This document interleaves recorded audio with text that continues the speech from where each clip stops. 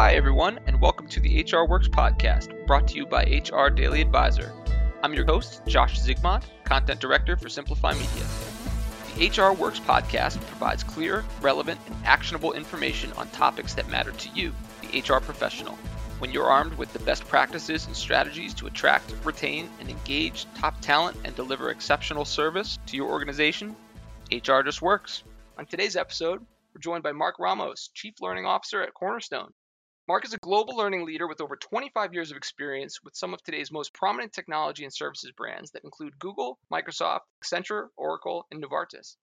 He brings a unique and mission-critical perspective to learning and development, all grounded in client success and building exceptional employee L&D experiences. Marc joined the team at Cornerstone as their Chief Learning Officer in August 2022, and in his role, his key focus includes industry thought leadership on innovative learning and talent approaches and technologies, enabling the development of Cornerstone's global teammates, and advising on client-first needs and perspectives. Now look, if you've kept up with us here on the HR Works podcast, you've heard some great conversations that explore the impact and potential that artificial intelligence can have in the workplace and on people teams, especially with regards to acquiring new talent, meeting the administrative needs of existing employees. But how is AI changing the employee experience from a growth and development standpoint? Lucky for us, we've got an expert in the field who can help us answer that question today. So let's get him introduced. Marc Ramos, welcome to the HR Works podcast. Thanks, Josh. Great to be here. Well, it's great to have you on, Marc. Thanks for being here with our audience with this live HR Works episode as well. Let's get you started off, though, as we do with all of our guests on these episodes, and introduce you to the audience a bit, share a bit of your story. So what was that initial spark that led you down your career path, pursuing a career focused around workplace learning and skills development? Yeah, good question. Thank you. And again, really exciting to be here on HR Works. Kind of working backwards, as you mentioned, I've been at Cornerstone, who we know is just such a strong leader from a learning tech perspective, but really lucky and filled with a ton of humility to be here, to be honest with you. But I've been on board for a little over a year and a month. And it's been an exciting time and journey. Prior to this, just from an experience standpoint, I was at Novartis, living in Switzerland with my family for about 3 years. And then prior to that, as you mentioned, with Google and then some of the other companies. From a spark perspective, and I love that analogy, so to speak, I don't know. And I'll tell you why. I come from a family of teachers. My brother, my mom, my sister are all teachers, formal teachers in classrooms with kids and young adults. So the spark was maybe somewhere buried in my DNA in terms of it's something that my family has been doing quite some time. I think that the spark maybe has a different shade or illumination, perhaps, in the sense that I went the corporate route rather than the traditional academia route. And a lot of it was frankly just trying to figure out how we can scale the stuff that would typically be in a brick and mortar environment in a traditional classroom. But how can we scale that? How can we scale that for others? How can we scale that for learners and audiences in different countries globally and under different scenarios, whether it's in emerging countries or developed countries and so forth. So I was thinking about how to really maximize the value of learning, and then via some of these other companies that I work with, how to really maximize that at scale. Well, that's fantastic. You've got learning in your blood, Marc. As you mentioned, you got parents and siblings who are all in the learning field. You're just carrying that torch. That is great. And thank you for sharing that with us, Marc. So, as mentioned, AI in the workplace, something that any of our listeners are not foreign to hearing about. Anybody in the HR space really isn't foreign to hearing about. And really in the working world, it's been dominating conversation. But one thing we haven't really dug into yet is that impact on L&D and on learning opportunities, skills development. We talk about upskilling, but how does AI come into play there? So how has the emergence of AI impacted employee upskilling and training initiatives at organizations and in the workplace? It's a great question. And it is a resoundingly loud question that we're hearing in our regular, corporate lives, as well as, family dinner tables, as well as other forms of media. And it's an important question.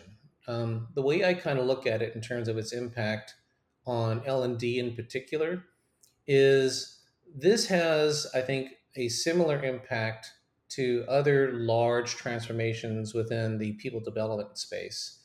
Whether it's the move from more static or more linear, meaning not so digitized experiences, to where we're at today, leveraging a lot more data and so forth. It has that level of magnitude, for lack of better words. The way I can look at it as at a higher level is AI in general is just as important for society as electricity was whenever 100 and 120, 25 years ago. And so it has that same level of magnitude.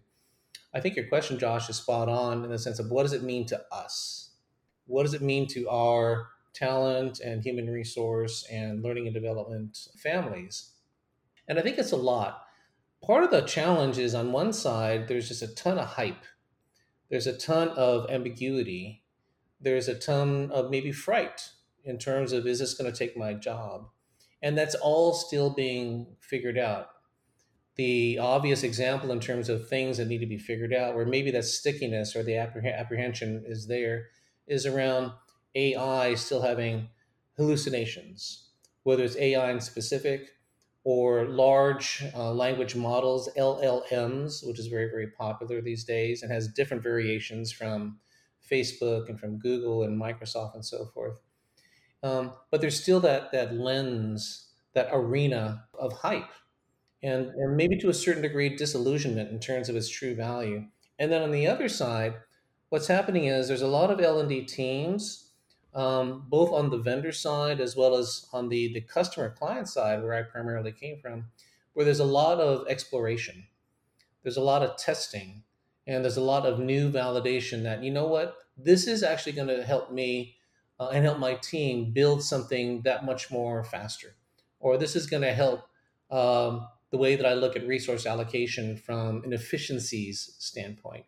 Or maybe this is lending a new way to look at different forms of creativity, right? If we can work with certain, Gen AI, generational AI devices like Midjourney and so forth, and really leverage those new forms of media that's going to create something totally out of the blue, but then massage that and then position that in terms of how that's going to conform towards your own team's media style and so forth, just thinking about content.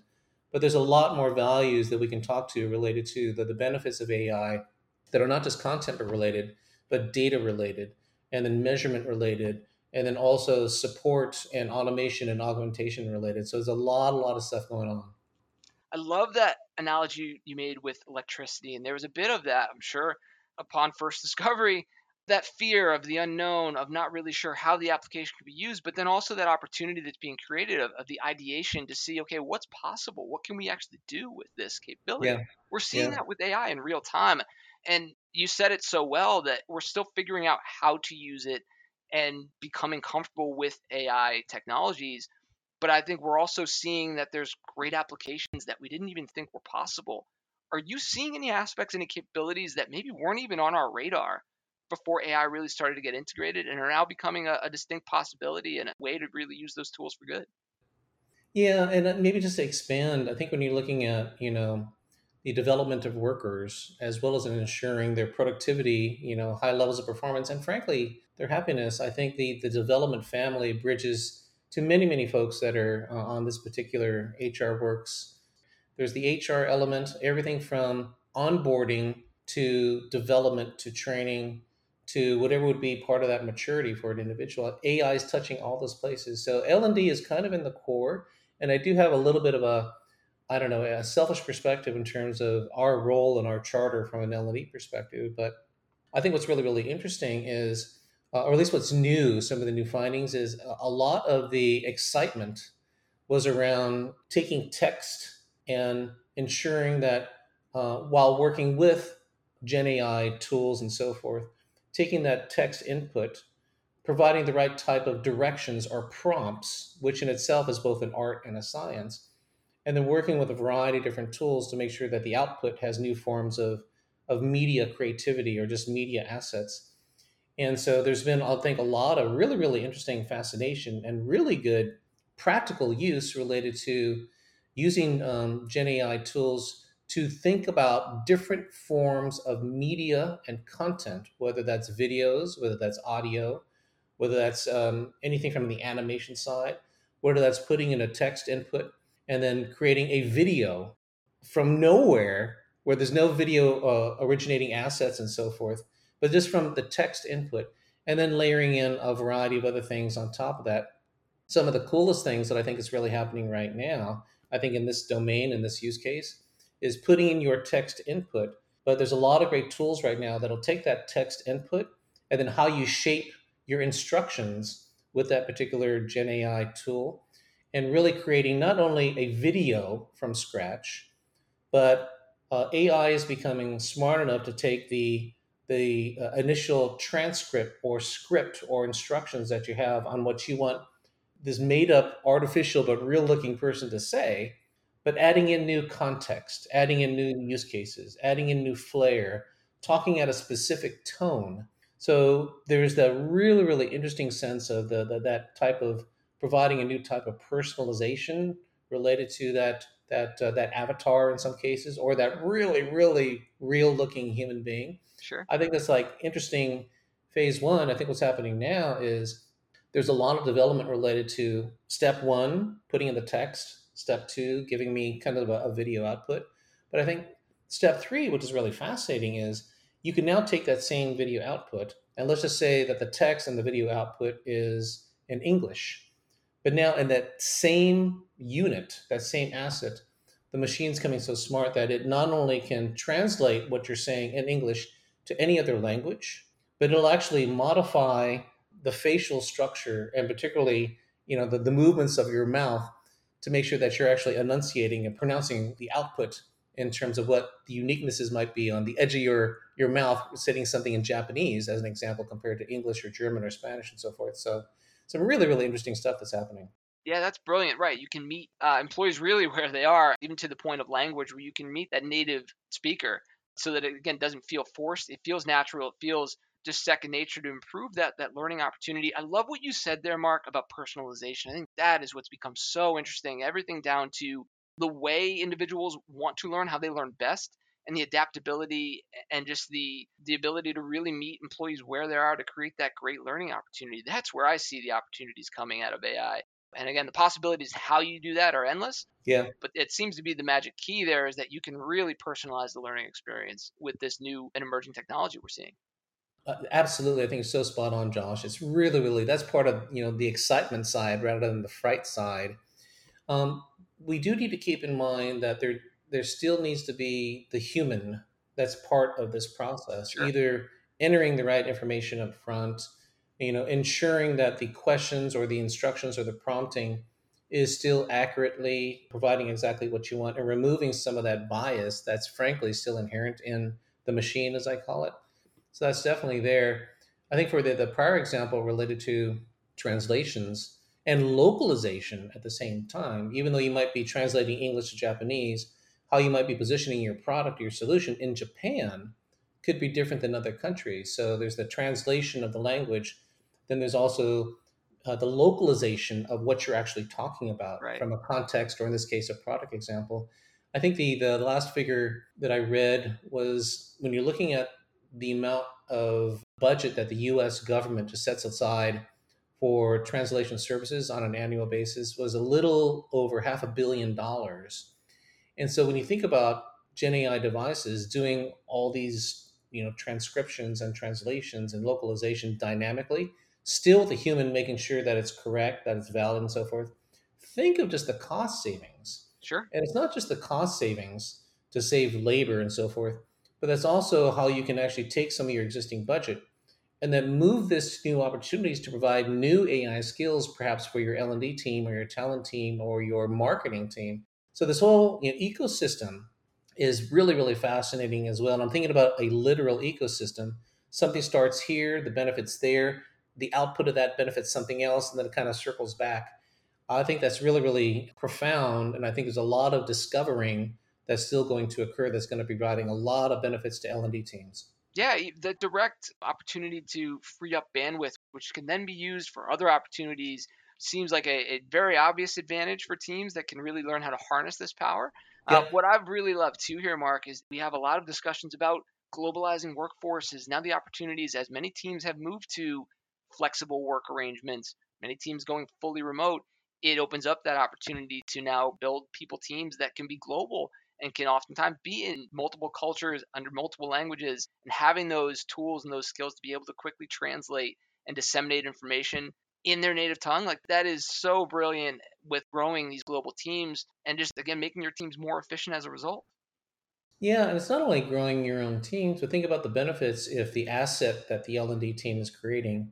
Let's say that you have a function of L&D that's around, customer enablement or customer training, how to guide customers or partners on the use of a certain, product or the product's functionality and so forth. So the benefits also to customers, right? It's not just internally, but the benefits to customers is also still a little kind of, untapped territory, but I think that's absolutely going to explode big time, definitely within the next 12 to 18 months. Now that is certainly exciting, and we have a front row seat to really see and be a part of how it's playing out, which is very exciting as well.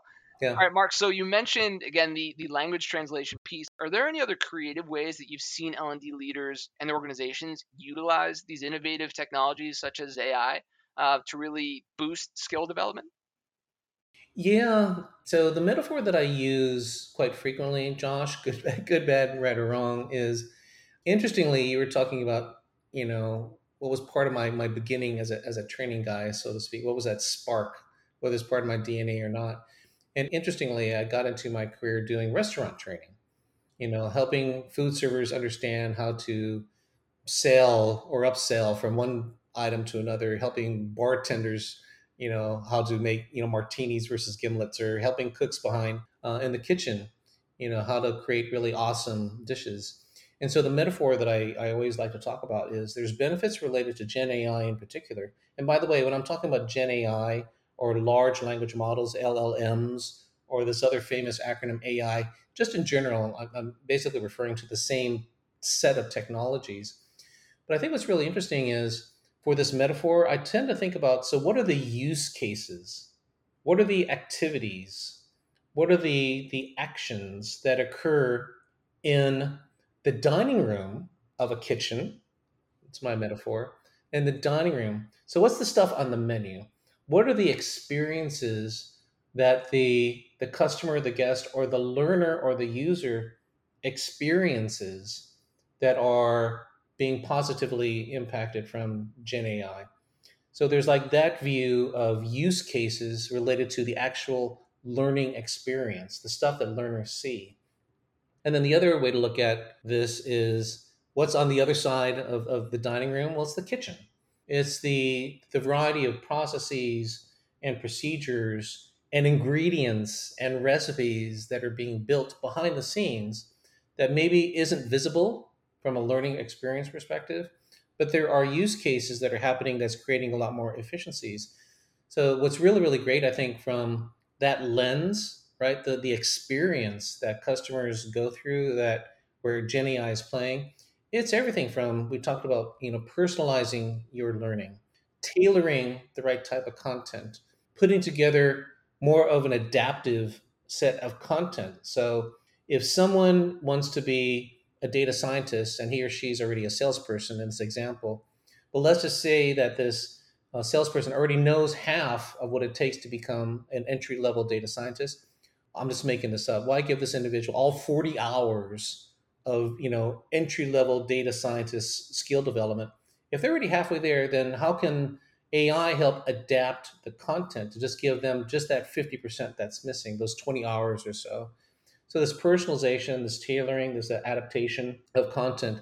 And then there's talking about the actual learning experience yourself, nudging, Sure. coaching, this whole thing about learn bots. What's really happening that's really cool in terms of the experience is what Khan Academy is doing, particularly related to their Khan Amigo learning bot. And what's really fascinating here, just thinking about the learning experience, is the bot that they have in place. It's not to build content for you or to just say you got question three wrong or whatever. It's really, really changing the whole learning experience where let's just say that someone is studying, I don't know, US history between 1850 and 1890 or something when the Civil War happened. But if the Khan Amigo bot can actually help and guide you and provide you scenarios and challenges coming from the voice of like Abraham Lincoln Oh, that is so cool. or coming from different types of scenarios where it knows that For this particular topic related to, I don't know, how the Civil War started in this example, if it monitors your progress in terms of understanding that aspect of history, it'll say, you know what, you keep on missing on this and this and this and this topic in terms of how it actually started. Let me kind of give you some challenges that it's going to help reinforce those particular points. So in the dining room, I think there's a lot of great examples. And just really, really quickly, in the kitchen, there's everything from automation, right? Can we automate steps? There's everything from providing customer support. And then there's a lot of stuff related to just the basics of any foundational L&D team, helping with, facilitator scheduling, helping with course materials management, helping with grading, helping with, sentiment analysis. So that's the way I look at it. It's kind of a long answer. Sorry, Josh, but there's the stuff that happens, I think, that's customer facing. And I think there's the stuff that happens that's behind the scenes. And it's really the stuff that's behind the scenes that's more black and white rather than a little more subjective or unique to the individual person. But the stuff that's more black and white, when you say you can get more efficiencies related to, you've got, I don't know, 20 facilitators doing global programs, but there's always too much downtime for these facilitators. Not like you want to overwork anybody, but if you can maximize that schedule based on their area of expertise and let, AI do those calculations or formulaic stuff with you and for you, that's another really, really big opportunity. That's great. Yeah, you've got your general task, the formulaic tasks that you can really optimize AI for, but then you've also got those personalized pieces too. I love that you were explaining the learning component. We've all seen it that no two people learn the same way. And I think we've all heard someone say, I'm a visual learner. You can really now utilize these tools to meet that visual learner where they are to create a more visual learning component to maybe someone who may learn in a different style. And to your example, using Abraham Lincoln to walk you through US history to really create these unique learning experiences, but also identify, hey, maybe you missed these three questions. Let's go back and adapt the learning schedule to really hammer those points home. That's something that maybe wasn't possible with available bandwidth in the past. You had to really be selective of how you used your time to meet a large group. Now it can be individualized, personalized at the click of a button, which is brilliant. Yeah, absolutely. All right, so Mark, as we're talking to an audience right now of HR leaders and L&D leaders, what are some of those must-have AI skills that L&D leaders need to be focused on learning right now as the ground is really kind of taking shape below us? I think there's quite a few.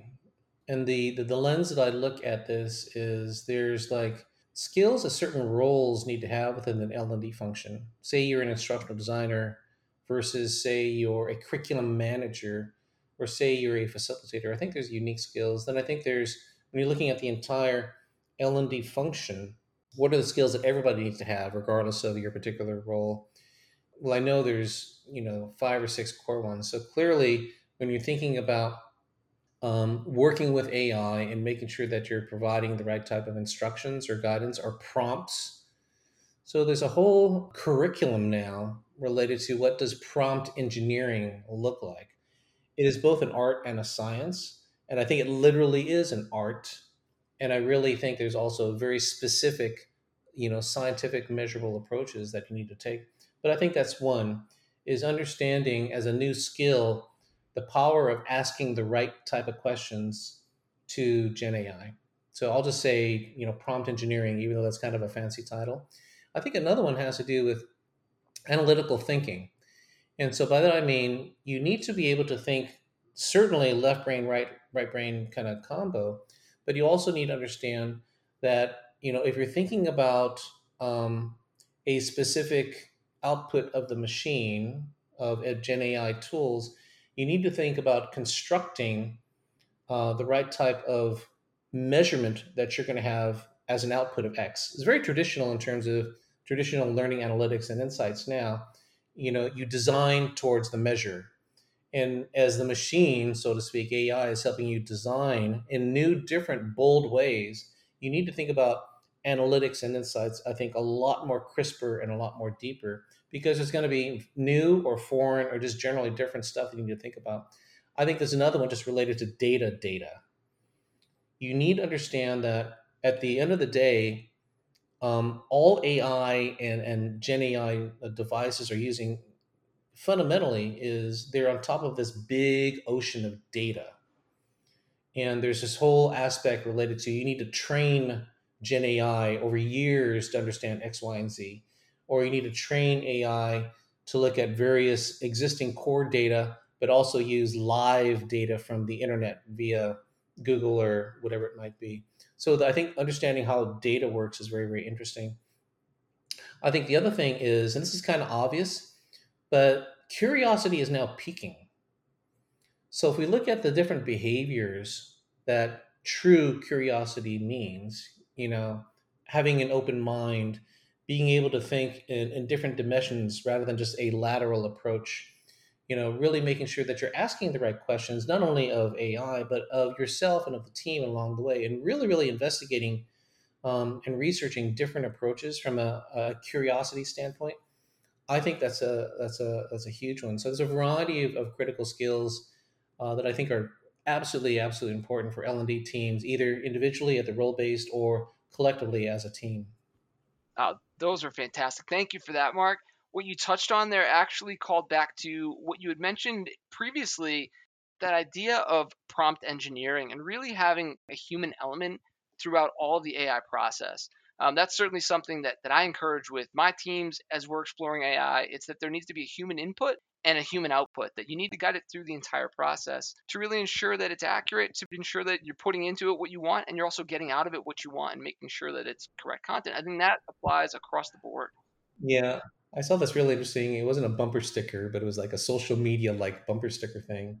In the old days, it would say something like, powered by data or fueled by business intelligence. Now it's the opposite. It's kind of like powered by a human, Right. or fueled by John.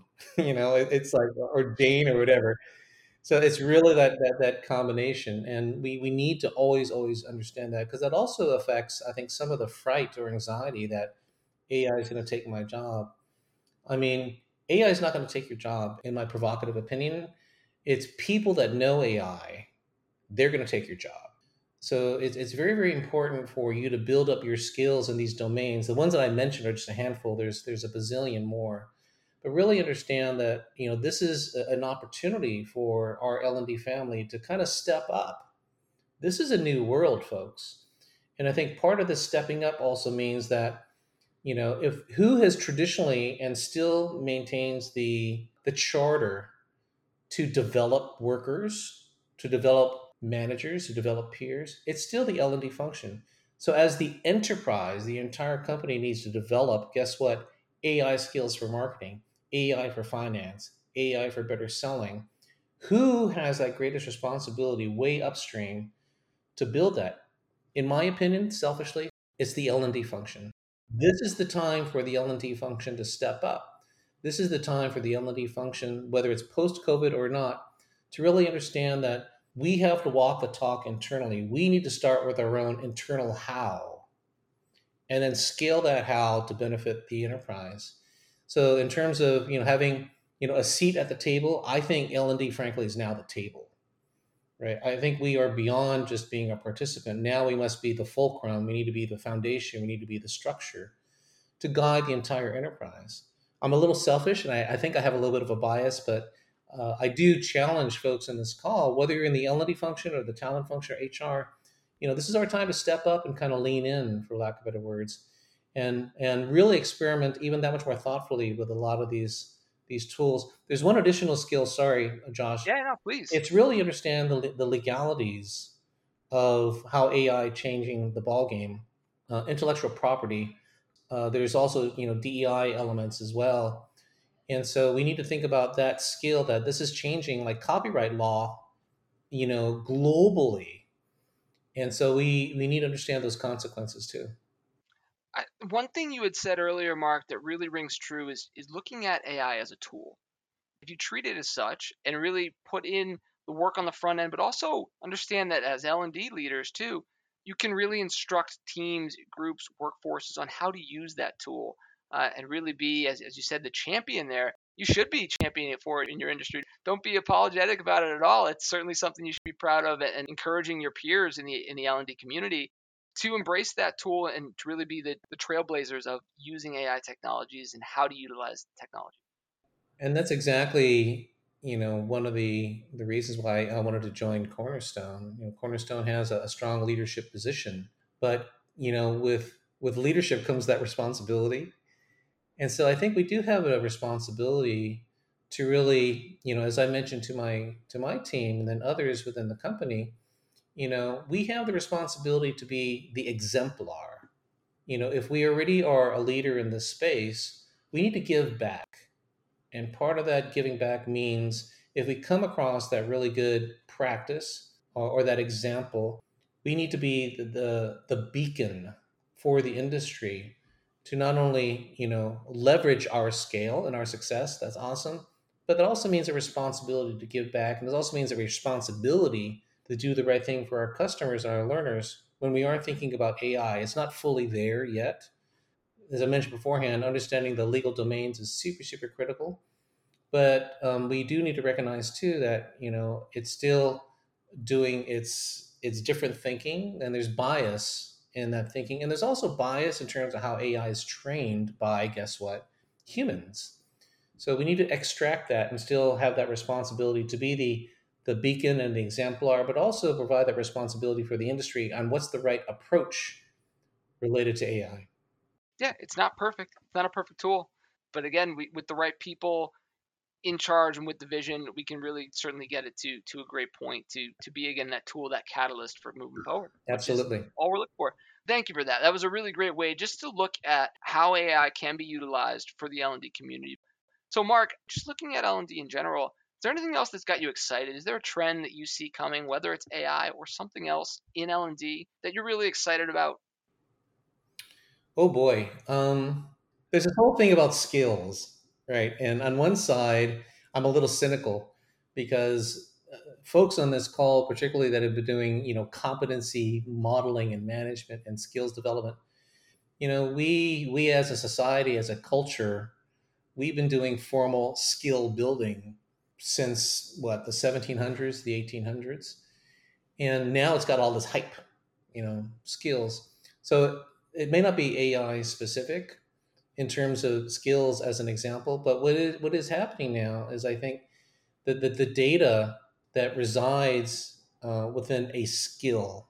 So by that I mean there's the list of skills, there's the menu of stuff that people receive in the dining room, and the menu could be, hey, here are the skills that you want to build. But how do those skills actually talk to each other? How does the skill know there's a dependency on that skill before you take this skill? How does that these skills, how do they know that there might be a dependency, but there also could be, obviously different proficiency levels?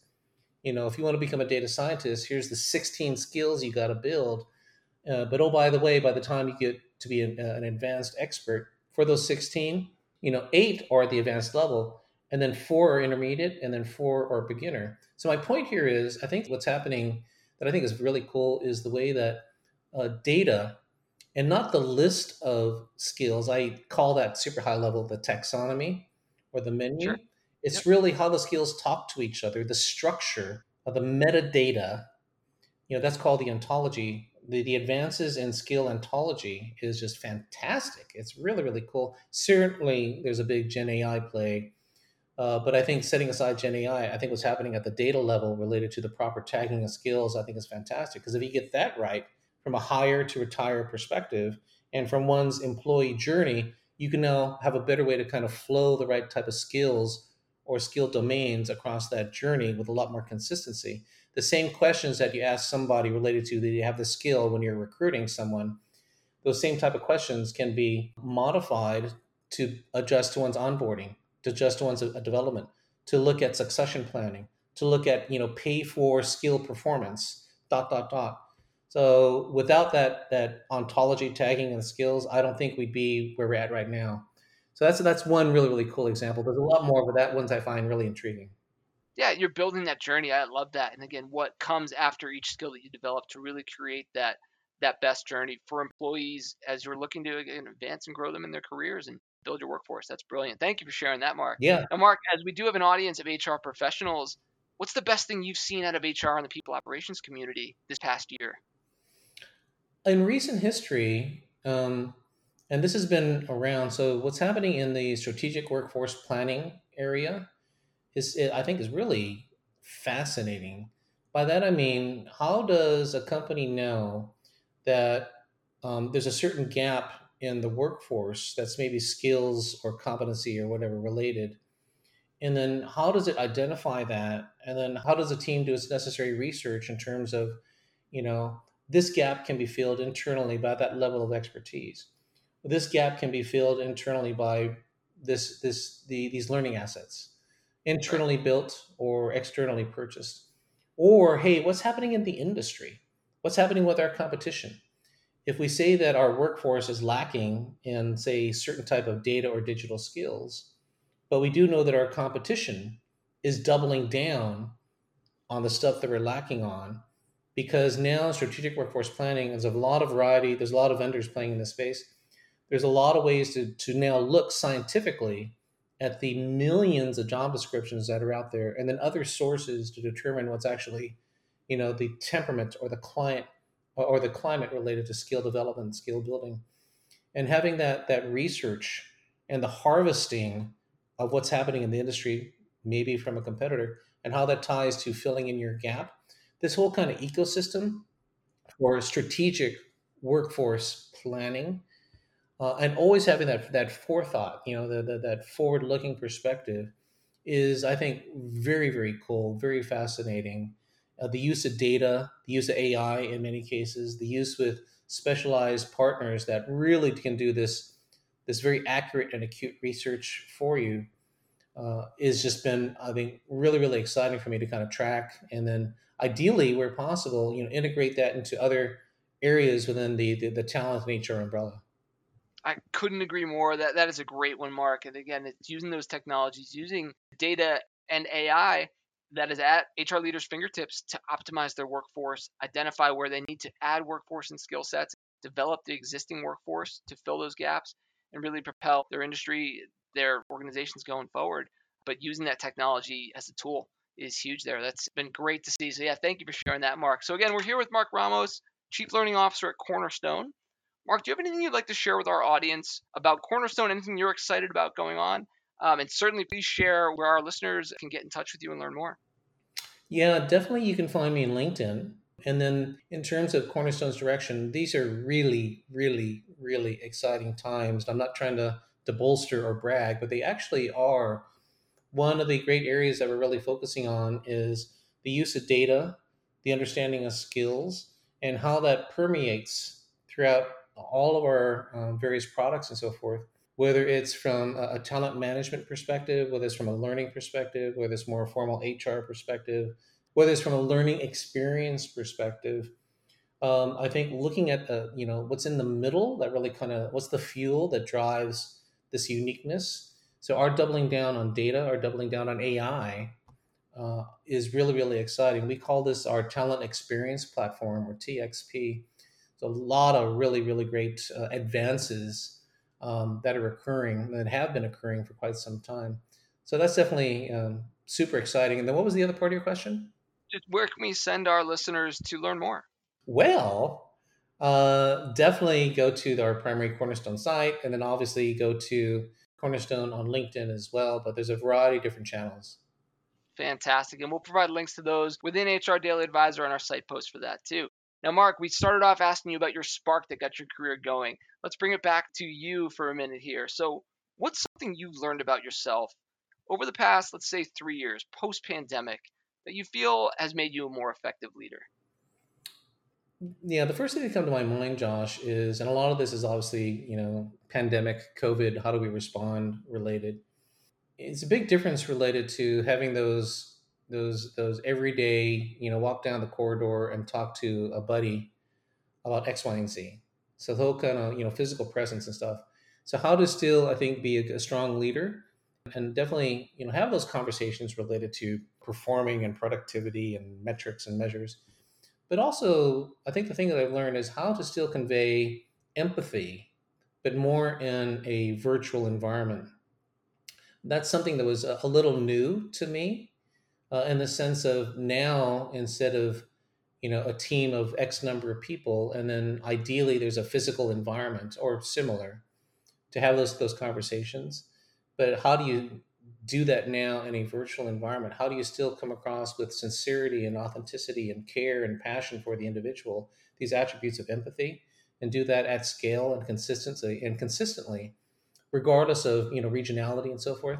That's one big takeaway related to something that I think has been really advantageous, and frankly, a lot of learned lessons for me in terms of, again, how to do that consistently at scale for my team. Yeah, thank you for sharing that, Mark. And that's something I know many leaders have had to grapple with over the last few years and relearn is how to communicate and do those things that came so naturally, maybe in person, in office, and learn a new way to still connect and keep that connection going with team members just in a different way. Absolutely. Now, Mark, also then looking at your career growth, which has been very impressive, but is there a piece of professional advice along your way that you've leaned on, something you received that really helped you through to find success that you could pass along and pay forward to our audience of HR leaders, recruiters, and L&D professionals? Yeah, the one thing that comes to mind, and this isn't like a very, L&D operationally specific thing. I think it's just more of an attitude thing. And with the environment that we're in now, there's, a lot of excitement, but a lot of fear related to and AI as an example. One statement that I loved from my times at Google is it's okay to be uncomfortably excited, Nice. Okay. and that kind of that permeates or flavors my day, because there's sometimes I'm going, oh my gosh, this is so new or different, or like this ambiguity level is so high. That's fine, right? At the end of the day, treat this newness, this ambiguity, as an opportunity to learn. And the more that you double down on learning, ideally, hopefully, you're going to get excited about the outcome of what you just gained, whether that's from curiosity or just asking the right questions. But striking that right balance is interesting. But I think it's more than that. It's actually being bold and innovative and excited about the things that might be foreign, the things that might be different, the things that might be providing a little bit of uncomfort. So that's one big takeaway that I've learned throughout my career, so to speak, and something that I still live by on a daily basis. And that's a catalyst for growth right there, Mark. That's perfect. Look, Marc Ramos, Chief Learning Officer at Cornerstone. Now, Mark, before we let you go, we have one bonus question that we ask all of our guests on the HR Works podcast to close out, and it's all around motivation. If you wake up in the morning and your feet hit the floor, what's the one thing that gets you motivated to start your day? The one thing that gets me out of bed that starts my day is the joy of working with awesome people. Nice and simple. Love it. I'm lucky to work with a fantastic set of peers, fantastic management, and a fantastic team. And it provides a lot of joy and satisfaction and excitement, comfortable excitement, knowing that I get to work with some awesome people. So that really, really provides a lot of joy. And then awesome people to do awesome stuff together. But it's the people piece, the people focus, the people prioritization that's really important. So that's what kind of gets me out of bed. Well, that is perfect and a great way to close out. So, again, Marc Ramos, Chief Learning Officer at Cornerstone, thank you so much for being on the HR Works podcast. This was a great conversation, Mark, and thank you for just sharing your time with us and hope to keep that conversation going. Great. Thanks, Josh. All right. Thanks, Mark. Thank you for listening to the HR Works podcast. Be sure to check out our new episodes every Tuesday. Follow us on all major streaming platforms, including iTunes, Spotify, and Amazon Audible.